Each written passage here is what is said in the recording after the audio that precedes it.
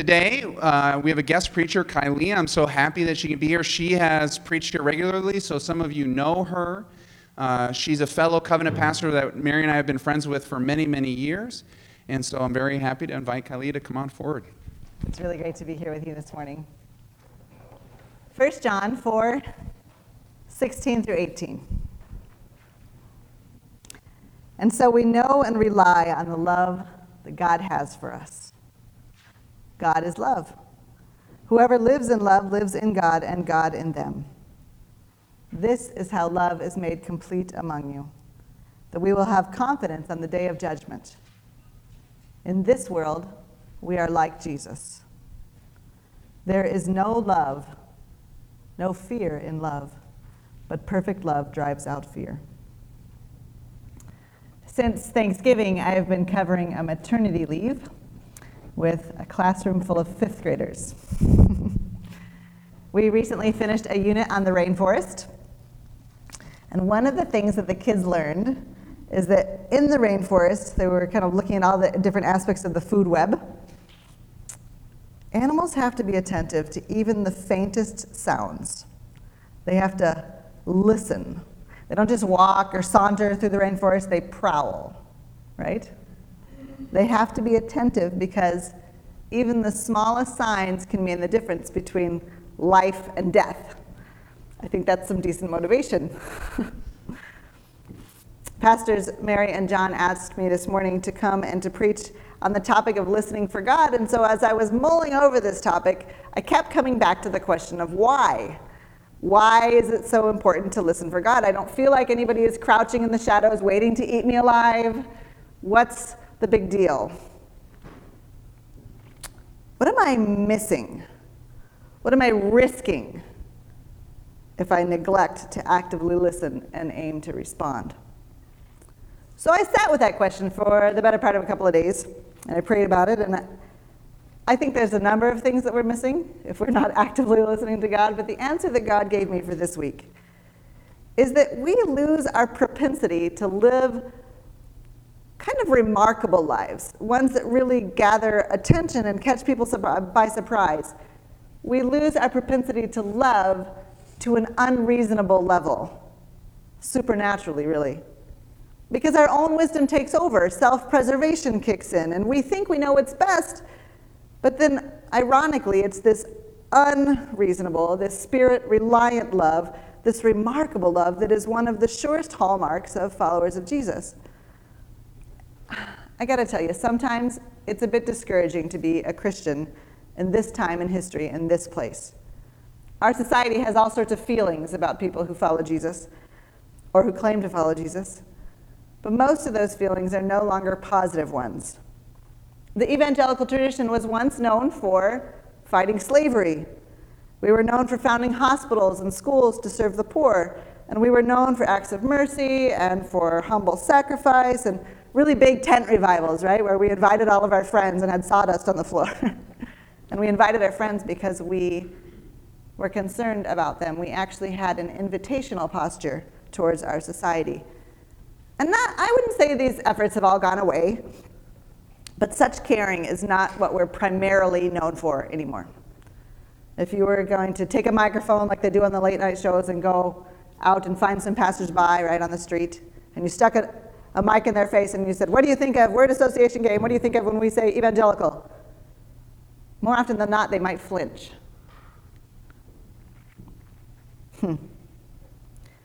Now I feel like perhaps we're known for acting morally superior, for being insular, for dragging our feet at tasks of racial righteousness when we could be leading the way.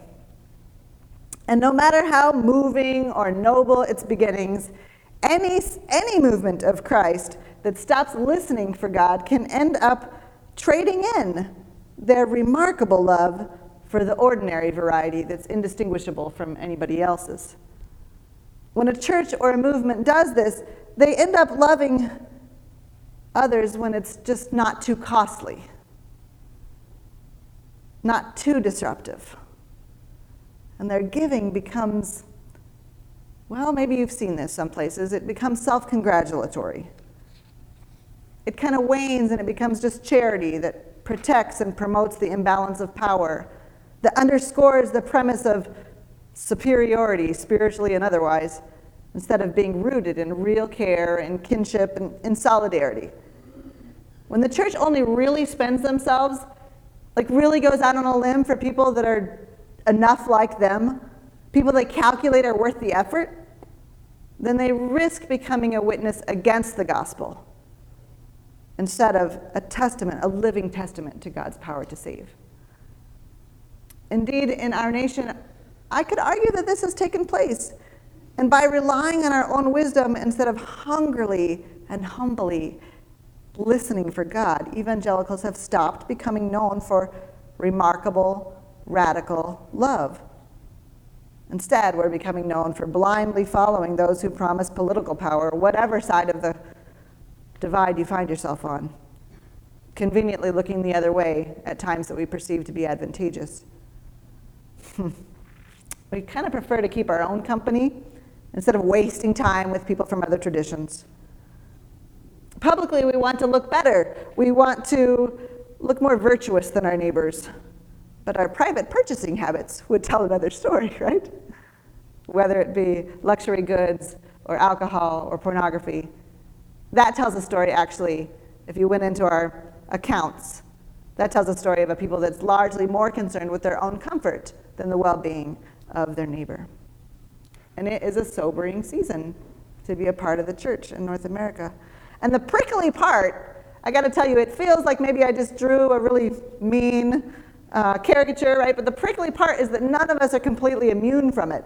None of us actually have nothing to do with that caricature. We actually, all of us, in some ways, intentionally or otherwise, in some ways we do contribute to that caricature. When I'm honest, I have to admit that I do. I'm not entirely exceptional to the state of the church that I decry. If you've been around church folks long enough, you've probably heard that, smug little quip. It's cheeky, really, about how the activity of the Holy Spirit, it loves to comfort the afflicted and afflict the comfortable. I don't know if you've heard that one before. I think maybe I've been feeling a little comfortable lately because I've been in a season of being poked and prodded, distinctly, repeatedly, uncomfortably. I think the Holy Spirit has been persistent. And one of the ways the Holy Spirit has been persistent with me has been prodding me to take action, to take inventory. So in 2020 thus far, all 5 weeks or whatever that we've been in it, I've been asking myself, where have I shown remarkable, even unreasonable care to people outside the church of late? Is there any place that my behavior has been supernaturally caring? In what forms or spheres of influence have I been sacrificially different from others in any way that, legitimately could be called unreasonable? God has helped me identify some places where I've harbored self-righteous, even smug attitudes. Times when I've imagined that surely God must love me so much more than he loves the people who don't make such brilliant choices the way I do. God's convicted me about times when I have repeatedly preferred the company of others who are like me and not the work required of people who don't yet follow Jesus. God has lovingly revealed to me where I have allowed selfish motives to govern my actions. Instances where my comfort-driven priorities are revealed by how I spend my time and my money. And it's been a bit of a medicinal season in this regard. Medicinal seasons are kind of hard. They're not really fun. But what happens when we take medicine at the direction of the great physician? Healing happens, right? And life returns. So as I have grown in my capacity to see some of that rot that stubbornly clings to my old self, as I've apologized to our Savior for falling short, I've also grown in my appreciation for the ways that God, just like we heard this morning with the assurance of pardon, God joyfully forgives us. He forgives me, and he invites me forward. He does this for all of us. When we listen for God, when we listen for God's invitation, the results are always remarkable. God wants us to be so generous with our time, our energy, our advocacy, our resources, that our neighbors who don't know Jesus yet, well, they notice and they're curious. Our lives, our priorities, our unselfish love, our willingness to be colossally inconvenienced for the sake of somebody else, that ought to serve as a fragrance that attracts others to Jesus Christ. So the good news is that the rest of the morning is going to be spent dwelling on the news that Jesus teaches us how to do this. Jesus shows us how to listen for God and to respond with remarkable love. But I also want to know that an extended time of repentance and prayer will prepare your soul to receive this message in a way that nothing I can do will. So when you came in, or maybe when you go out, I'm not sure, we ran some prayer guides. They're half sheet. I know this is probably a fool's errand to even consider giving this to you on Super Bowl Sunday, but we have a prayer guide. And I would invite you today, at some point, if you can't get it in today, maybe later in the week, but I would invite you to consider spending an hour, a whole hour with God in prayer. The guide is there. It'll give you questions to think about every 5 or 10 minutes. But I invite you to schedule a time with God where you leave your phone on the counter and you go to the next room, or better yet, you offer your spouse, you say, I'll watch the kids first, and maybe at the end of the hour and a half or so, they'll say thanks and they'll come and do the other favor back. I don't know. But I invite you to spend some time, a good chunk of time, with God today. Spend a whole hour in worshiping God, in confession and thanksgiving, and asking God to speak and to act. And ask God to help you find those places where you've been wandering, where your soul might no longer be emitting that fragrance that Christ is known for. Invite the Holy Spirit to poke you and disturb you, and I promise that if you spend a whole hour, first of all, telling God all those things, but mostly listening for God's gracious answer in return, you will be more ready to receive this instruction that God is feeding all of us today. So I'm going to ask you, if you'll grab your Bibles, I'll give you a minute, open it up to 1 John 4:17, and then we're going to stand up together. 1 John 4:17. I'm going to read it 2 times. The first time, you can read it along. The second time, I invite you to just shut your eyes and listen. Okay? This is how love is made complete among us, so that we will have confidence on the day of judgment. In this world, we are like Jesus. All right, we'll do it one more time. This time you can shut your eyes. This is how love is made complete among us, so that we will have confidence on the day of judgment. In this world, we are like Jesus. Have a seat. Now, Christmas is over. They've taken down the last of the discount ornaments and stockings, and they're putting up all the shelves full of pink chocolate boxes, right? The season has come and gone. But I got to tell you, the mystery of the incarnation still fills me with wonder. God became a human being. And it's crazy because it's the most gigantic, creative, lovely, wise, amazing being in the entire universe. Actually, not just in the universe, in any realm that we can imagine, right? This divine being chose to be limited in the body of a human being. That's pretty wild. And one of the reasons that we celebrate the incarnation is that Jesus was a trailblazer.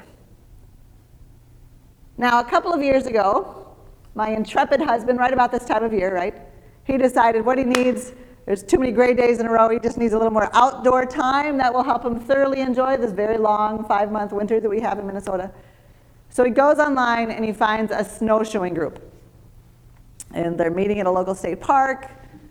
He shows up, enthusiastic, got his snowshoes, right? What the listing didn't tell him was that the entire group is made of retirees. Okay, boomer, here we go. And they look at him, and at the time he's still in his 30s, they see this eager beaver, and they welcome him warmly, and what do? With one mind, they say, "We're so glad you're here," and they give him the place of honor right at the front of the line. Well, John came home much more aware of muscles about which he had been previously blissfully ignorant, right? One of the lessons of the day was that the trail is always easier if you can follow in the footsteps of somebody who's already walked it. This is how love is made complete among us, that we have confidence on the day of judgment. In this world, we are like Jesus. So every good sermon has two ingredients. It has a place of discomfort, and it has God's good news. The squirm factor in today's message is, well, the verse says there is a day of judgment coming. It's kind of unequivocal. On the day that happens, we're going to be standing before the throne of God, and our generosity or our stinginess will be on display, our love or our hypocrisy. And it has been a really long time since that story in Genesis took place, but it's not so long that we're outside the echo of Cain's bitter retort, because those of us who follow Jesus know that we are called to be our brother's keeper. And we will answer to God if we fail to do so. And in this way, maybe we're not that different from the rainforest animals, because listening for God can be a matter of life or death. Certainly for the church corporately in its ability to impact society, maybe even individually in terms of the vitality of our journey with Jesus. But the good news of God this morning is that we get to look to Jesus. He went before us. He wore the snowshoes first on the trail. He shows us how it's done. And we're called to listen to God, to follow the example of God in the flesh. So let's look back at the passage one more time. 1 John 4:17, it says, in this world. So I think the first thing we got to notice is that Jesus was in the world. Jesus came and he got dirty and he was vulnerable and he got hungry and thirsty and probably he got a cold every now and then, right? Our lot was his lot. Jesus didn't hide from the world, and he didn't hide from his disappointments either. Instead, he entered in. And the first way that we can have confidence on the day of judgment is that we can enter in too. We can come near. Because proximity is powerful. Maybe you've got an older neighbor who's learning to cook for himself after decades, right? It's the first time now that he's a widower, and he's actually having to figure out something other than pasta. Maybe you have somebody learning to speak English who's recently arrived, or a kid around the corner who's nearing the end of elementary school and still doesn't know their times tables. See, the thing is, we don't know about any of those scenarios if we only ever keep to ourselves. So the first way that we are invited to be like Jesus is to come closer, to listen to God. So I'm going to ask you to take your dog on some more walks. To introduce yourself around the apartment building, to shop maybe at the smaller stores. I think they can be a little bit grittier, but if you go there often enough, you actually get to know the employees by name. You can chit-chat. The idea is that we intentionally rub shoulders with people from a variety of backgrounds. Find ways to grow in proximity to others, perhaps or even especially to others who are suffering. In the person of Jesus, God came near to us, and as we listen for God, we find that God calls us to come near to others. All right, so once he got here, once he came to the people and pitched his tent, the way John 1 says, once Jesus was here and made his dwelling among us, I think the next thing he did was notice. Now, I want to give credit where credit is due. It seems like his mama was pretty good at this herself, right? If I recall the story at Cana, the first miracle, she was the one who noticed that the wine had run out. So maybe he learned from some of the best. But Jesus, he learned well, because if we look at his track record in the Gospels, he notices when the disciples are shooing away all those pushy parents and the runny-nosed kids, right? He notices the woman who touched the hem of his robe. She'd been bleeding for a really long time. He notices when Bartimaeus is stuck on the corner by the 7-Eleven and he is screaming his lungs out. Jesus notices these things. And if we're to be like Jesus in the world, if we are to listen for God, then we too need to notice the circumstances and the situations of people around us. Now, if you're anything like me, this is the part where your inside voice begins to argue. Come near to suffering? Are you kidding? Notice it more than I already do? I mean, really? I have a cell phone and it gives me bad news 24/7.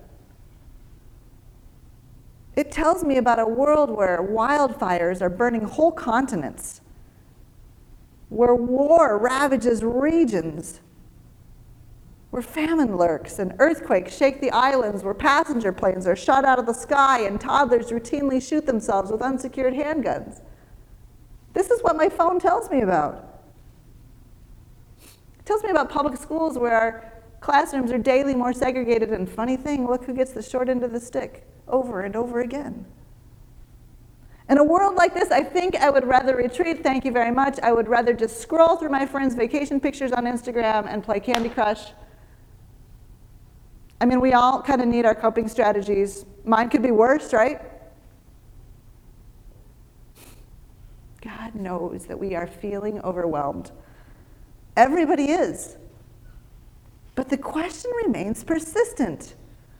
What does unreasonable love look like for me against that backdrop today or tomorrow or this week in my setting?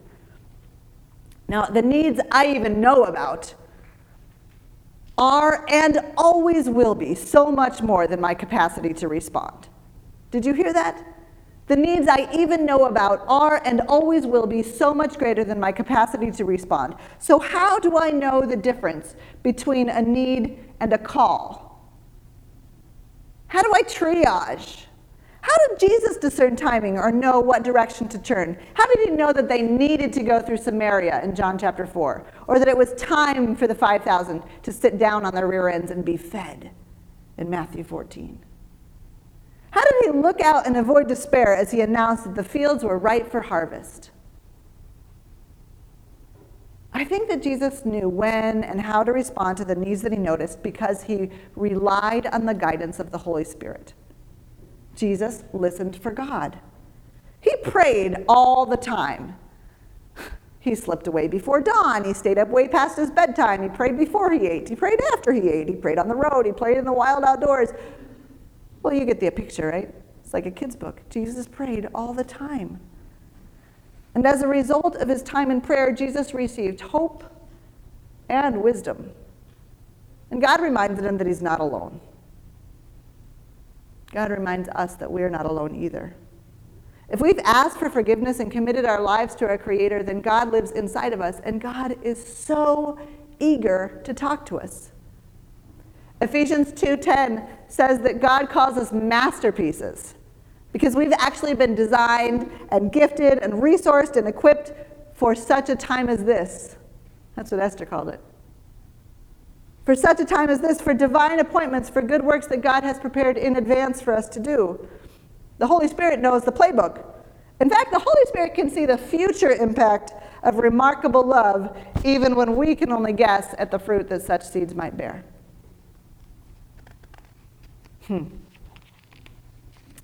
The Spirit is capable of directing and equipping us so that others can see God's remarkable love in our sacrificial actions. What did Jesus do when he was in the Garden of Gethsemane? He prayed. He listened for God's direction and strength, and as a result, the world has never seen a more remarkable example of love. In John 4:13, that's 4 verses up from where we started this morning, we read, "This is how we know that we live in him and he in us.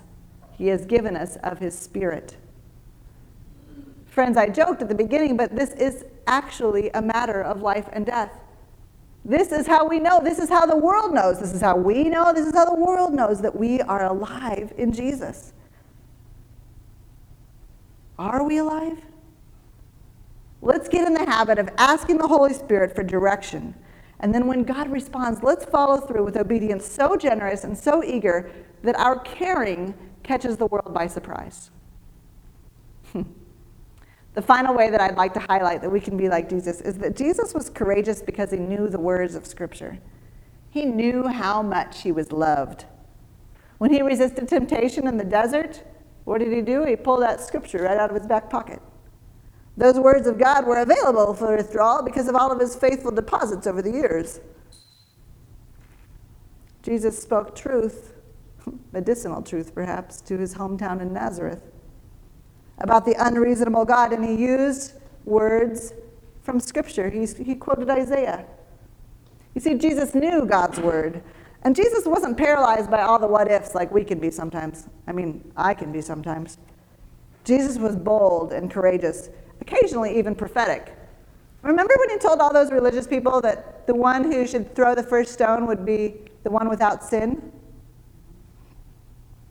And that young woman, right, who was crouched in front of them wearing really not much but her shame. I aspire to be like Jesus in my courage, in my conviction, my authenticity, so that fear can't get a foothold. You see, Jesus was the same person every single place he went. That's something to think about. He didn't have to fear being found out. He could demonstrate remarkable love because he was so certain of his standing with the Father. He knew and relied on the love God had for him. In the desert, on the road, in the temple, really everywhere he went to teach, Jesus revealed that God's word was hidden in his heart. So as we listen for God, we will grow in our proximity to others, our capacity to notice, just like Mary, our prayerful reliance on the Holy Spirit, our desire to faithfully hide Scripture in our hearts. And then we will understand more every day about how remarkably we are loved. And we'll get to witness our courage rising like a temperature in the spring while our fear evaporates. And we will actually see even more opportunities to love others with the same love that we have received. Amen? I'm going to finish with this verse, and I invite you once again to listen. You can have your eyes shut or open. 1 John 4:16 through 18. And so we know and rely on the love that God has for us. God is love. Whoever lives in love lives in God and God in them. This is how love is made complete among us, so that we will have confidence on the day of judgment. In this world, we are like Jesus. There is no fear in love, but perfect love drives out fear. The word of the Lord.